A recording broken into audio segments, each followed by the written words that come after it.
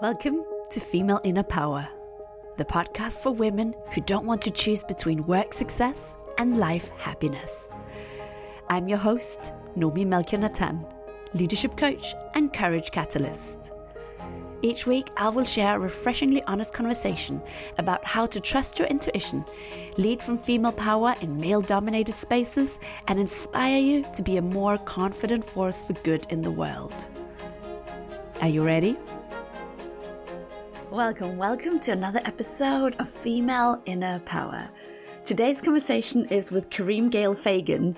Kareem is a VP at Christian Dior. She's also a board advisor for Girl Wonder, which is an organization dedicated to empower young women of color, and she helps through mentorship and guidance. When you listen to this conversation with Kareem, I hope you will delight as much as I did in our conversations, particularly around community and her upbringing and her family members. Because as we were talking, I was noticing how much beauty and wisdom and usefulness actually there is in what she had learned from her grandmother, from her parents, in how to give, how to create community, and how actually to nourish talent, how to look after each other without creating pressure. I really hope you'll contemplate some of the things that she shares here and get curious, not just jealous about why didn't I have that in my family or in my upbringing, but get curious about how could you do for others some of the things that she shares here in a way that's of course good and healthy to you.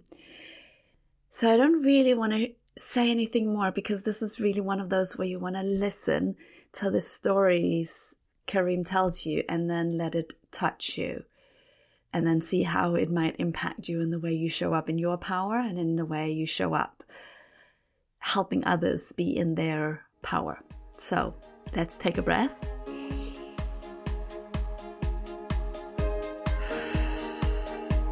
And dive in.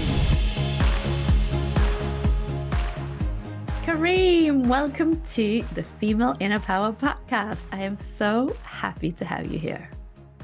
Numi, I'm so delighted to be with you. Thank you for welcoming me. I have many topics that I'm curious to talking to you about, but I'd love first if you could share, where in the world are you? What does your world look like right now, just so that, we can familiarize ourselves a little bit with your world? Yeah, I live in Long Island, New York, in the U.S., and I've actually lived here with my family for a little over 10 years now. We moved from Brooklyn, so we still kind of rep Brooklyn. That's just how it is. Once you've lived in Brooklyn, you definitely have to represent Brooklyn at some point. But yeah, we've lived here for a little over 10 years now with my family. So I live with my 13-year-old daughter. She's about to be 13 in 2 weeks, and that's a whole topic of conversation. My husband and my 4-year-old, my delicious 4-year-old. Very, very cute, who I've seen a couple of years ago with a little bow tie appear on a Zoom screen. And I just wanted to take my hand through this Zoom screen and just cuddle him because he was just so, there's something you put on a bow tie and a little kiddo, which I still didn't understand. So in his nursery, they wear bow ties, or what was it? They wore uniforms. He doesn't wear uniforms now, but he did wear uniforms. And it's interesting because he went to it was actually a daycare, but like a preparatory school. And it was a Caribbean ran school, and they take the structure that we have in Jamaica, which all kids wear uniforms. And so they bring it to the school. And so he was wearing a uniform since he was 2 years old, until he transitioned to pre-K, where he now just wears whatever he wants to wear. But it was cute. He's so cute. Funny. I definitely want to talk to you more about your Jamaican background. But before we do that, what does female inner power mean to you? Yeah. Female inner power to me means being authentically unapologetic. And for me, the unapologetic piece is really eye-opening and mind-blowing when I think about it, because for so many years in my life, it was, you couldn't show up as yourself, and you kind of said sorry for a lot of things that you didn't do right. But now I'm in this space where you have a level of confidence and you have a level of comfort. And so I show up as me. And sometimes that doesn't necessarily align with everything that looks like everyone else around me, but that's okay because you're being yourself and you're being who you are. And that's what's most important. So, female inner power to me means being authentic, but in a very unapologetic way. So let's go a little bit deeper on that. And when I Mhm. realized this, when you introduced yourself, you shared about the kids and the husband and your location, but not what your world of work looks Yeah. like. And You know I'm what? wondering, yeah, I mean, Yeah. did you notice that? Yeah, because it's for for the longest time you kind of lead with that, right? You're in these spaces and the first thing someone will ask you is, "What do you do?" And I am a vice president of human resources at Parfums Christian Dior, and that is what I do. That is what I do, and that is what I love. That I get to do many hours a day, a week, but that's not all that I do. And so I'm not always going to lead with that, because at the end of the day, I am a mom, I am a wife, uh, I we have a home, we have homes, and that also is a big chunk of my day to day and not just my career. And so I don't always lead with my career because that's not all that's important to me.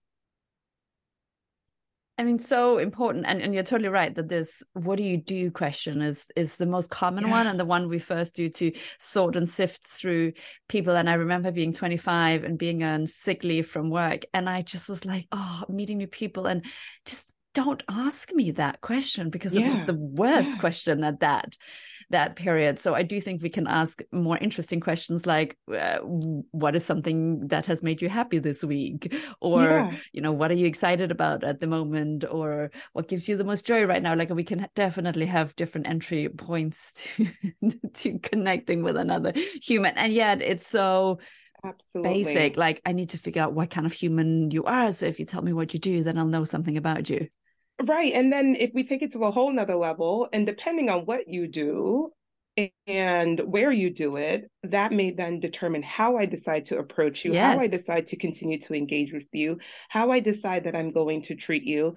And I don't want all that. I don't need all that. And if I give you, I remember I was in Italy with my friends for my birthday this year, and had a big birthday this year, and I went with all my friends, and uh, wherever we went, that seemed to be a topic of conversation.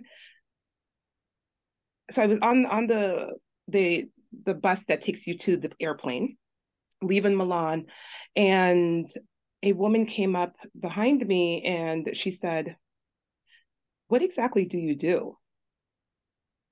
And I said, "Excuse me," because I was still taken aback and surprised by the question. "Oh, you girls look great. What exactly do you do?" And I said, "I'm in human resources," which isn't always as sexy as people think it's supposed to be. So like, I'm not an influencer. I'm not any of that. I'm in human. She's like, "Oh, okay." But a random stranger, I'm just about to step onto the plane, and so I don't know. The question's a little bit triggering for me because there's so much more to an individual than just what Yeah. they do. Yeah. Totally. And I wonder what her facial expression would have done if you'd said, "Oh, I work at Dior." If you hadn't said, "Oh, I work in human resources," if you had Yeah. like sort of Yeah. name dropped Dior, whether that Yeah. would have changed something. I mean, I got there eventually because the conversation kept going, and she's like, "Oh, you get that? You get oh." As if, well, that now makes sense to me. And I'm just like, okay. Yeah. So I don't lead with that. I don't lead with that. And not because I'm not proud, because I'm quite proud of where I am and what I do and the people that I get to work with and the impact that I have uh, through the work that I am doing and with the experience that I've had. But there's a bit of uh, pretentiousness that comes with it as well that I don't necessarily want to live in that space based on the perception that folks have when they hear that. Okay, so this makes me think about, and I've never thought about it that much, but I've now Mm, been around some other people that talk about, okay, well, there's a different way when you work in the luxury industry or luxury mm-hmm, brand industry. And then the culture, I mean, I think one of the mm-hmm, privileges I have of listening to humans, and when I get to listen to, like, let's say 10, 15 or more humans within an organization, I get a feel for their culture that isn't sometimes matches what's on their website and sometimes is yeah, slightly different. You get to feel for yeah. what's it really like to working there. Um, what have you learned about cultures? And because what I know, and so just for anyone that's like wondering, I know you spoke incredibly complimentary about the culture at Dior, Mm, and that, mm-hmm, you know, it isn't like, oh, well, then you have to be stuck up or a certain kind of human. Tell yeah, me more about what you've learned about culture, and you work in human resources, and, you know, you're yeah, involved in shaping and creating culture. yeah. And I will speak about culture overall in the luxury industry and some of the perceptions that comes with that. And I think it's some of what you've just shared about it being very specific. And I do think in some instances it is very specific. I mean, I just had breakfast with someone yesterday who said to me that, you know, she was uh, speaking with a candidate and uh, you know, the company that she was introducing the candidate to essentially said, you know, that she doesn't fit. And I do not like the word fit. That the person wouldn't fit into our culture here because she doesn't have the look and feel of the brand, right?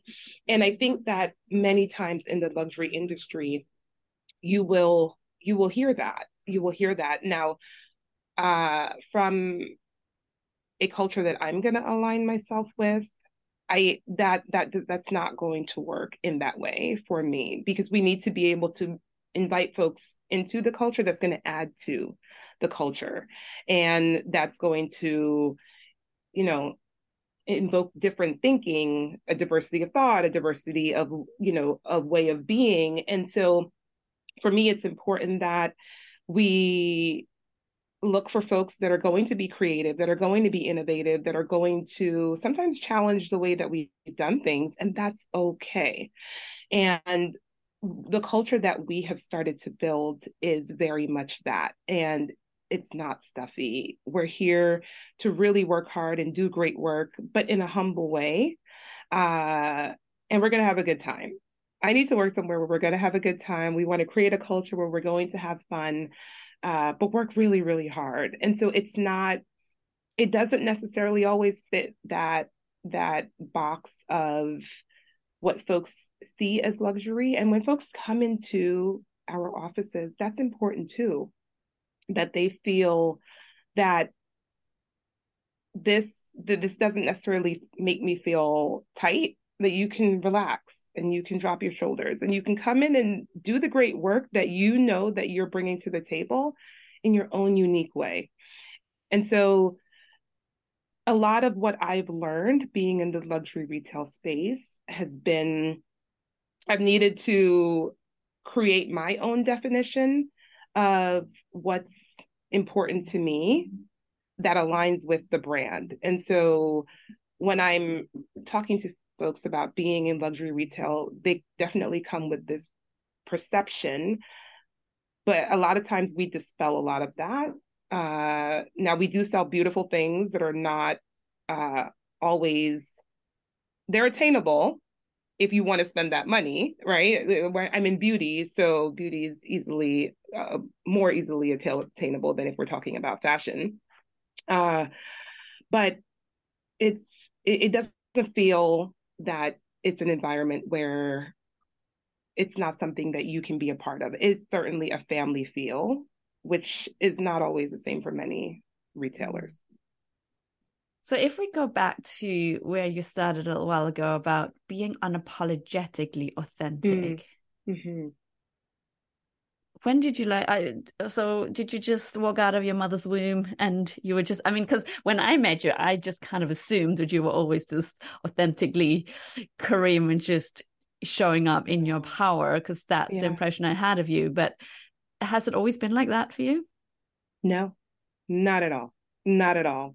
And, I stepped into the work in my work environment, the corporate world, straight out of college, just bright eyes, excited to be here.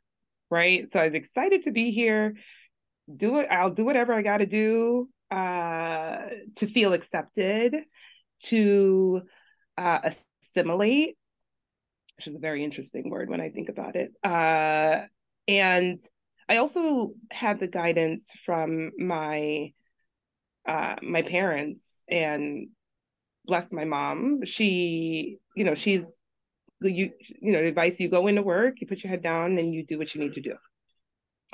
You put your head down and you do what you need to do. Also, for me at that time, meant you don't ruffle feathers, you don't really speak up, you're in meetings and you just take everything in. I don't have a voice. And that is what that equated to me at that time. I was quite young. I started in the corporate world at 21 years old. So I graduated at 21, and then it took me no time at all, actually, to land my first role. So I didn't necessarily have that challenge and that struggle that a lot of folks that graduate university right away have. And I stepped in and I was quiet, quiet, quiet, quiet. And I think back now on myself then, and I think part of that was my upbringing of me wanting to, coming to America very early at 8 years old, and my parents teaching me that, you have something to say, of course, but you don't you also got to make this paycheck. So you want to get your paycheck, and you work at a really good company. So just be quiet, so you come here and you just do your work. And it didn't serve me well. And so, I didn't seem as if I was engaged. Folks were getting promoted, and I wasn't necessarily being promoted as quickly. I think that I had great relationships, but it still wasn't getting me to where I needed to be. And I saw my peers really moving more quickly than I was. And I think in hindsight and taking a look back, part of that was because I didn't have a voice, or I didn't use my voice the way that I should have. I didn't have someone, they always say your your feet, your name is being spoken in rooms that your feet hasn't even made it into yet. That wasn't me then, right? Like, people were not talking about me, I don't think, anyway, because I wasn't, I didn't show up. And I say show up often, and it's because if you're going to be there, you need to be there. Folks need to see you, folks need to hear you, need to know what you're bringing to the table. And that just wasn't me then, because I didn't have either a mentor to tell me, look, if you're going to be in this meeting, say something, share feedback, or ask for feedback on how you could be doing things differently, how you can get the exposure that you need. I was just comfortable showing up every day, doing my work, going home.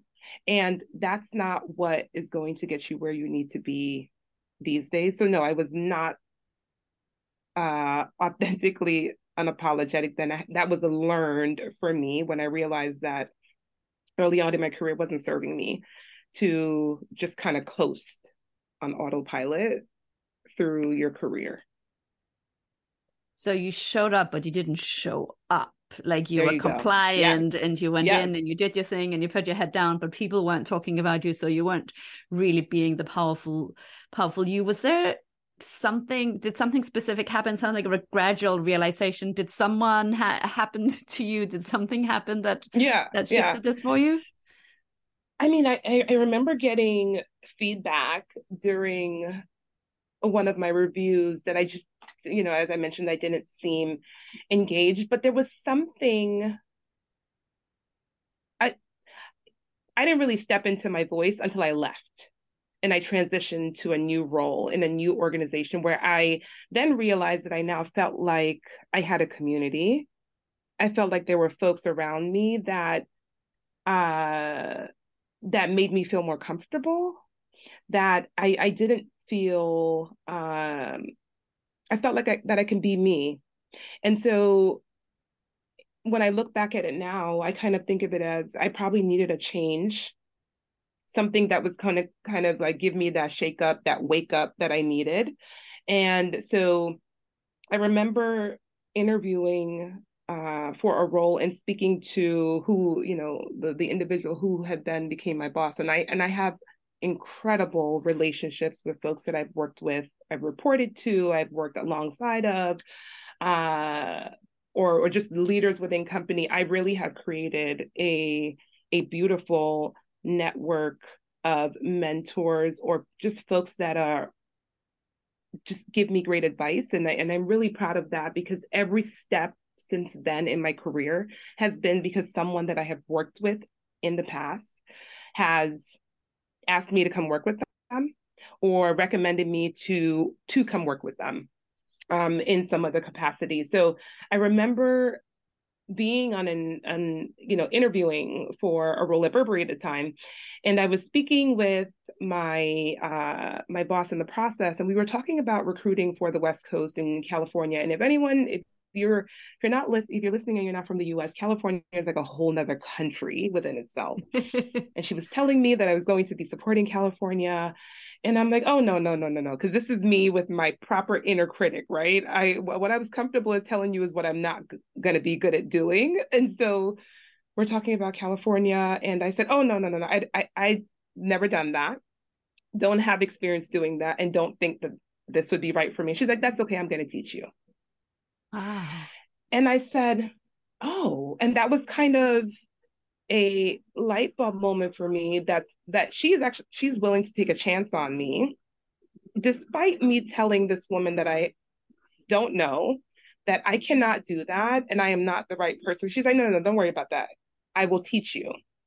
And that was kind of if you kind of had the backdrop of my story there was if I didn't know how to do something, I wasn't going to lead with, I don't know how to do that. It was, you know what, I'm going to figure this out. And so I ended up supporting almost every market in the US, including Canada, which I've never done before in my past role.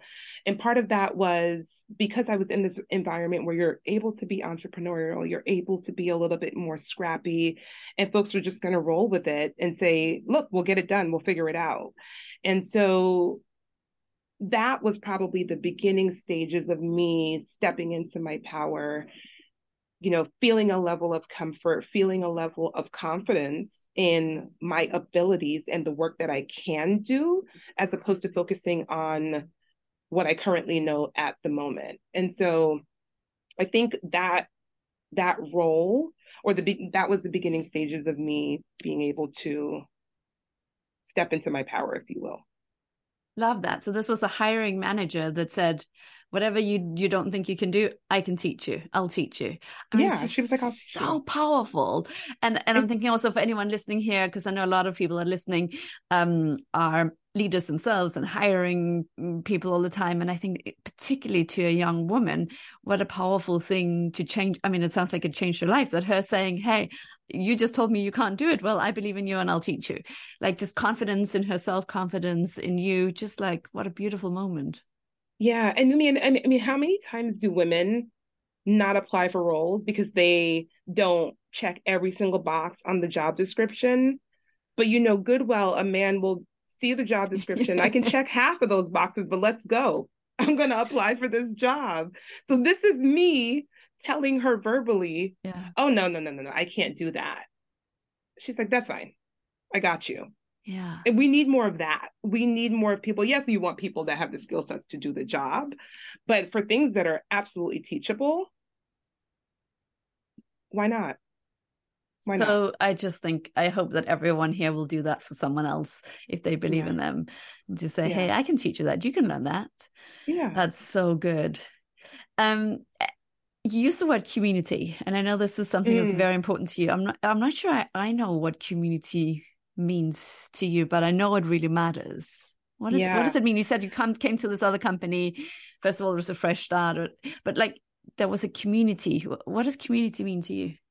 Yeah. It community for me is it's a different level of alignment. It's a different level of comfort. You get up every day and you show up and you go to work. When you get up every day and you show up and you go to work and you see your folks and you see your people and you walk into that office and it's a different feeling. You walk into the office and you're like, hey, and you're like, tell me about this. And that is how I feel every day walking into work because we have a good time and we are a proper family. But that is a difference than just walking in every day, doing your job and going home because you feel it's just a level of comfort there. You all are working to a common goal, and I used to tell my team that that was the first place that I worked where I knew that if ever I was falling, there was always someone behind me that would show up and say, I got you. Because they would just be behind me consistently and they just always had my back. And so that is for me the difference between working somewhere and working somewhere where that is your community. And you know that when you have a community, you want to give back to your community, you want to cultivate your community, you want to uplift your community.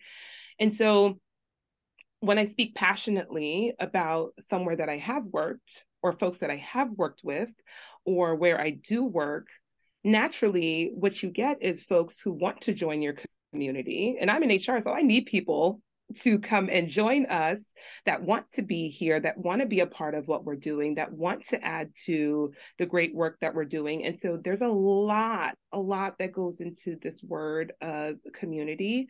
But once you have found your people and this is your community, you want to come to work every day and you want to have a good time and you're going to do great work. So the power of showing up not just for yourself, but also for others and others showing up for you, being there for each other. So Mm-hmm. it's not a certain it's in the relationship, it sounds like. Yeah, yeah. And you build and you build and you build the relationship. And I can't tell you how many times I've had folks come and sit with me and sit in my office and they're like, I never came in and sat with HR before. I said, come anytime.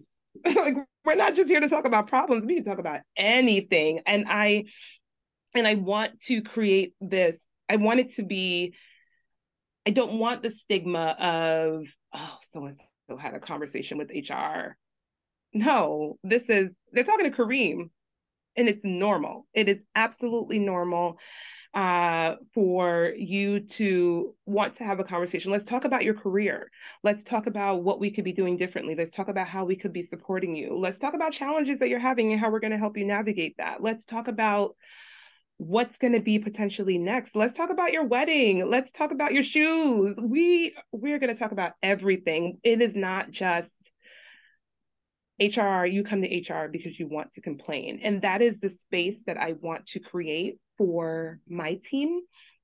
And I think that that's what it needs to be for HR overall. Like we are not personnel. We are not just processing pay stubs. We are not just here to get you paid. We're here to grow your career in the right way. So it's a different way of thinking about people, and and I and so I go back to the unapologetic, right? It's different than how I knew HR to be when I started in my career. So for me, this is an evolution of. Mm. Did your parents move to the States to give you a better future? Was that the kind of thing? Yeah, Like, why did you come? yeah, absolutely. Uh, that's exactly it. So when folks say, yeah, we go back in a year, 1 years, and they're like, oh, do you stay with family? I don't have family that's still there. that's close to me, perhaps extended family. I don't have family that's still there because the majority of us are here, but it was for that. And we grew up in Jamaica, very humble beginnings, where my grandmother and my grandfather had a home, and all the kids lived in that home, and all the grandkids lived in that home. And I don't know how. I don't know how. Was not a massive mansion. I don't know. It was 3 bedrooms. And I don't know. I think about it now and I'm like, we made it work. We are tight, so it kind of works out. But it was very humble beginnings, and she was a domestic um, caretaker. So she took care of other people's homes and took care of other people's children. And but she was a firm believer in education. And so that is something that's very important to my family. And so coming here and getting an education and doing something meaningful with your life and, with your career is something that is a fabric of who we are. And so, whether you have folks, my aunt that was a teacher, and so she kind of continues to push that. And then she's not retired, but she continues to push that now and continues to push my grandmother's legacy. My grandmother passed away early last year.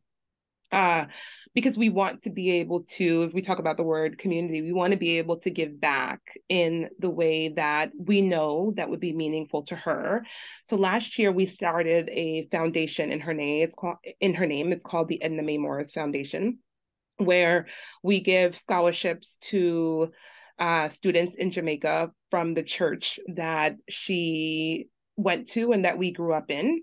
And this is the second year that we've done that. And part of that is because it's important that her legacy continues to live on and that we continue to, again, foster the community that she was very much a part of and give back to that community. And it's interesting because while I did not go this year, and my family and I went last year, we didn't go this year to the ceremony that just happened last week. And so we were watching the streaming live, and we were hearing from the kids, and so they go everywhere. The ages are from elementary school, so you have kids that are 5 years old all the way through those that are in college, and they all came and talked about the scholarship that they receive and how it contributed to their life and to their families. And so when I talk about community, that is it, right? It's about cultivating something that that you care for and that you want to see grow and flourish in the right way. And so it's been really meaningful seeing what we've done and what my family has done. And we don't, we're not a 501c organization. If you're in the US, that means that you're a proper foundation and you can get funding from, whether it be organizations or folks. And from a tax standpoint, you are seen, or a governmental standpoint, you're seen as a reputable organization. We're not there yet. This is just homegrown from my family that's doing this for my grandmother. So it really strikes me that Edna Mae, was that her name? Edna Mae. Edna, that you grew up with a matriarch. I mean, the way you're speaking about it is like, and it's so touching because here she was, a homemaker and helping other people look after their homes and really showing up, being of service and looking after their children and their homes. And now there's a foundation and a scholarship in her name. Tell me about the power with which she showed up, because she clearly wasn't just another childminder, cleaner, whatever people might call that today. Like, tell me what you learned from this grandmother of yours who sounds like she was a force. Yeah, I mean, she just always wanted more. She always wanted more for us. And so it's when and we did a video last year. It was a video montage, and my cousin had been recording over time. He'd just been recording her over time, the little things that she would say and little things that she would do. And there was one point in the video where she said, education has always been important to me. So it was important, even though I didn't have it, it was important for my Aunt Patsy, for her to pay for her to go to school so that she could be a nurse. Or it's important for my Aunt Margot, even though she didn't have it, that for her to continue to pay for her education, for her to continue to be a teacher. And so you see that continue to perpetuate throughout her grandkids and her great grandkids and so on and so forth, that she didn't have a lot, but whatever she did have, she made something meaningful out of what she did have to give to people. And so when she would go home, she would, she, even if it's $20, she'd be like, "Oh, take this to so and so back in Jamaica." And I'm like, I'm looking at my mom like, I don't know what $20 is going to do. But she just always wanted to give a little, and it was meaningful to her, and it meant a lot to her. And yeah, she was definitely a force. She had a lot to say, and she was quick with the mouth, but that's okay.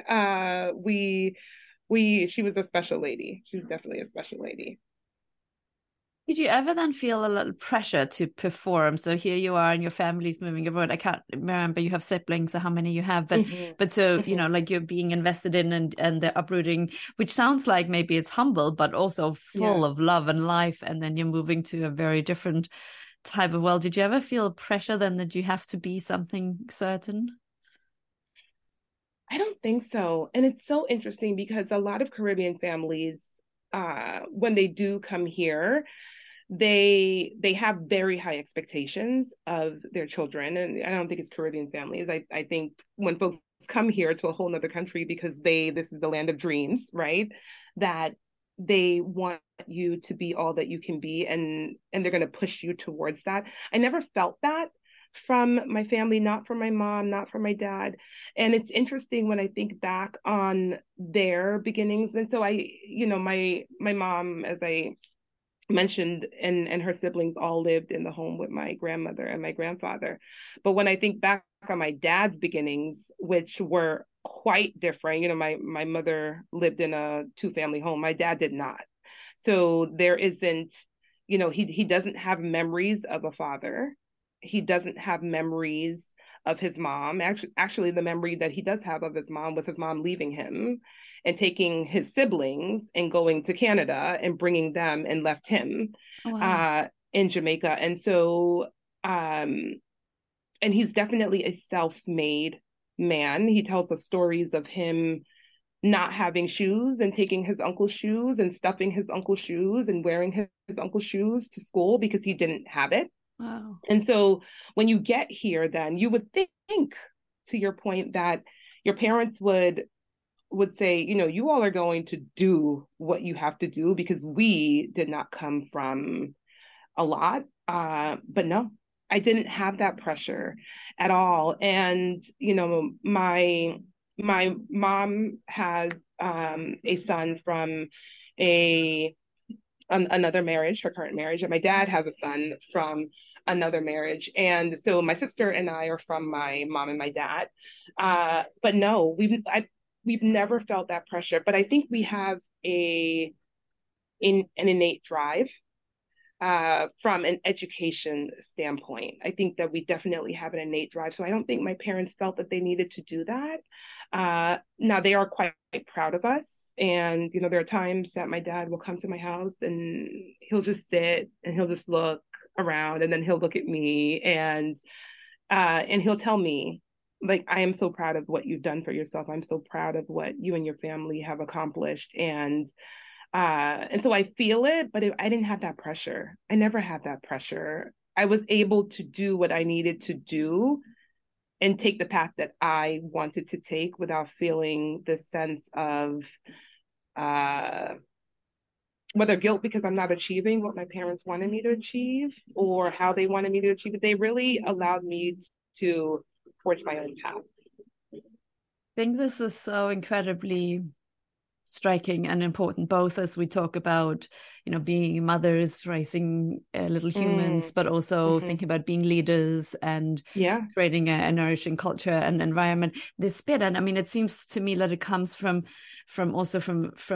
your grandma Edna, that she was happy to invest in others, which she didn't have, but she didn't expect them then to go and look after her. It doesn't sound like she goes like, and now you No. owe me. You did what, like, there was no jealousy, there was no, I need something back. It is really the purest form of giving. I will give because I can't give it to myself, but I'll give it to you. Like, it wasn't, I don't Mm, know, it's like a very pure, beautiful way of giving where it's not expecting something in return. And it sounds like that's also the way your parents made some choices, but they gave and you could receive it freely. It didn't come with pressure or conditions. yeah. Isn't that a beautiful thing, Numi? I mean, you It's say it rare. so nicely. But it really is. It really is. And I think that when I hear you say that in that way, when I think back on my life, um, I've been surrounded by that. I have been truly surrounded by folks, so whether it's my dad, who I call the mayor of his block in Brooklyn. He is the block association president, but I do call him the mayor of his block because he just does so much for people that live within his community. He asks for nothing. Yeah, I mean, and he's the kind of person that he sits outside and he'll say, "You're not supposed to park there, but give me your keys and I'll park your car for you so that I'll do what you need to do. I see you're running really quickly. You're not supposed to park here, but give me your keys. I'll take care of it and bring it back to you when I'm done." Wow. So like So he makes people's life easy. He's like, oh I'll my tell you the goodness, rules, all the but I'll time. make it easy for you to follow them. All the time. Yes. Yes, Wow. exactly. And he's not saying it like that to them, but No. he that's exactly what it is.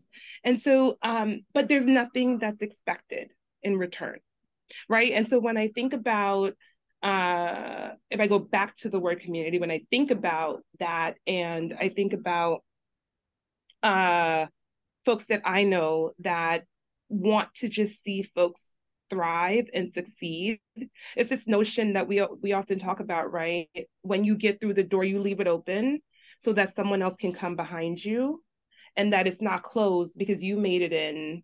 That you want to be able to leave it open so that you're welcoming others to show up right behind you and follow your path. And so you're not expecting anything.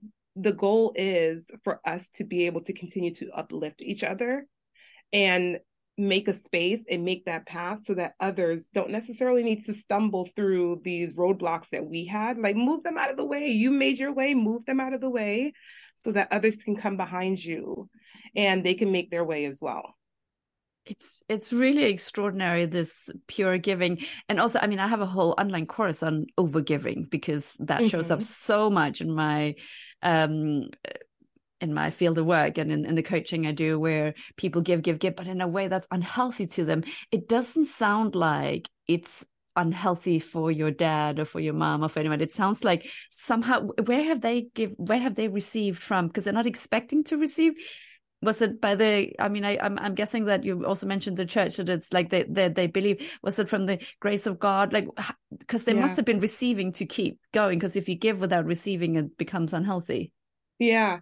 I think, it depends on there's this idea of someone who's done for me, so I'm going to do for someone else, right? I remember my dad's 60th birthday party, he did this speech and he spoke about his boss and the fact that there would be so many things that and he's worked with her for gosh 20 something years, so a very very long time. He's actually at the point now where he needs to retire, but he has this affinity towards her and they have a very special relationship, and she did that for him. So he was young, he was in his 20s when he initially had a connection to someone like that.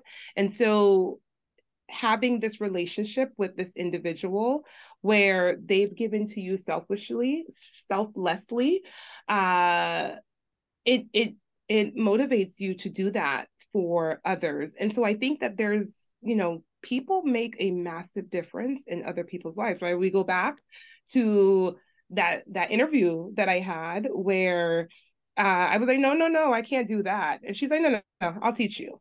And so it's little things make a big difference and they go a long way. And we really should be doing that. We really should be looking to have big, small impact on people because it builds.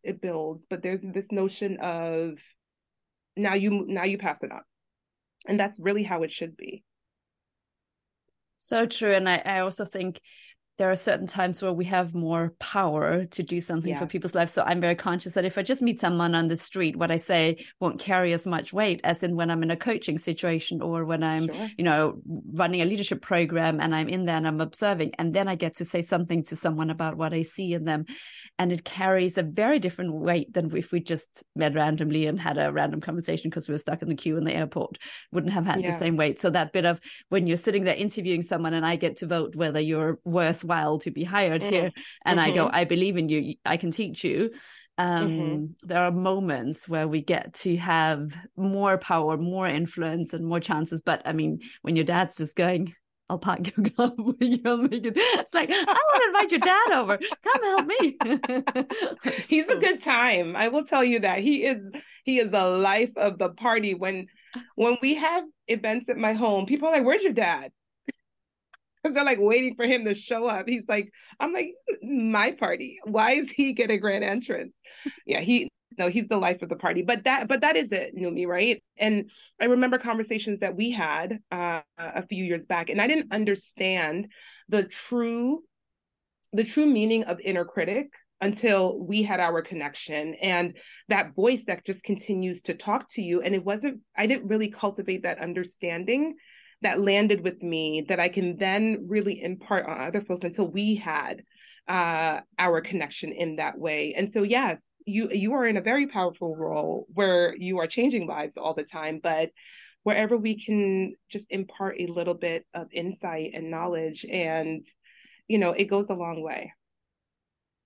There's a beautiful, that is a line from a book, and I can't remember exactly where I heard it, but it was actually about someone that you don't like, which is like, give the other person a great reputation to live up to. Mm. But what I try to do when I'm at my best, for sure, in my coaching and hopefully also at times in my personal life, is see the best in the person. Yeah. We all have days when the inner critic is running the show, but that bit of like seeing the best in the person, seeing how great they could become and reflecting that to them, as much as we just want to do that for ourselves, it's very powerful when others that somehow have worth or positional power to us, when they reflect that and do that for us without a vested interest. That is incredibly powerful. We're coming towards the end of our conversation. There's so much more we could talk about. I do have a very important question before I get to that. If anyone, so I feel like we haven't talked about Girl Wonder. I know you're a board advisor. You're doing so many great things. If anyone want to connect with you on any of the topic, is LinkedIn the best place? Is there other places? If they want to give to Edna Mace, we need to be certified. So I always get that question. I'm like, just wait, we're almost there. We're almost finalized. And then I'll be able to share more publicly as to how folks can contribute. We did just close off this scholarship season, so we're actually done for 2023, but we'll start up for next year. If my aunt ever listens to this, she'd be like, no, we've been doing it on our own. We need more help. And so, but no, I'm very structured in that way. I want us to be buttoned up and I want us to be finalized. And so more to come on that, but folks can definitely connect with me on LinkedIn, and I'm always open to growing my network. Very good. Very good. So the final question I want to ask you, what 3 pieces of advice would you give to your younger self? Yeah. Ooh, to my younger self. Yeah. And I started to say this, right? That a little goes a long way. And so I think that I don't think my younger self was as involved from a community standpoint or giving back, but I didn't really understand that at that time. But now that I'm here, that will always be something that I will do. But if I had to think back on what else to share with, younger Kareem, I think it would be that my voice matters, right? I think back to I didn't have the confidence to utilize my voice. So I would say my voice matters, or your voice matters. I would also say that you deserve to be here, because I think that there were many times that I didn't think that I deserved to be where I was, whether that was because of something that was said to me, or or because I didn't feel a sense of community, or I didn't see others that looked like me. And I guess to close that out, I would also say you belong, because this idea of belonging is so critical, that when you feel a sense of belonging to something or someone or an organization, you give so much more, and you just want to contribute in the right way. And that for me is you showing up authentically unapologetic. Beautiful. I can keep talking. Now I just want to hang out with your whole family. And you. You should come hang out with us. We are fun. We have a good time, Yumi. We do. Thank you so much for being on the podcast. Oh, Yumi, thank you. This has been great. Thank you. Thank you for listening. If you enjoyed this episode, make sure to subscribe so that you get notified every time there's a new episode. And I would so love it if you would write a quick review, as that really helps others to find and trust the podcast. You can do that at lovethepodcast.com/FIP. And remember, no matter what's going on around you, it only takes a single breath to start grounding back into your power. So, let's take a breath.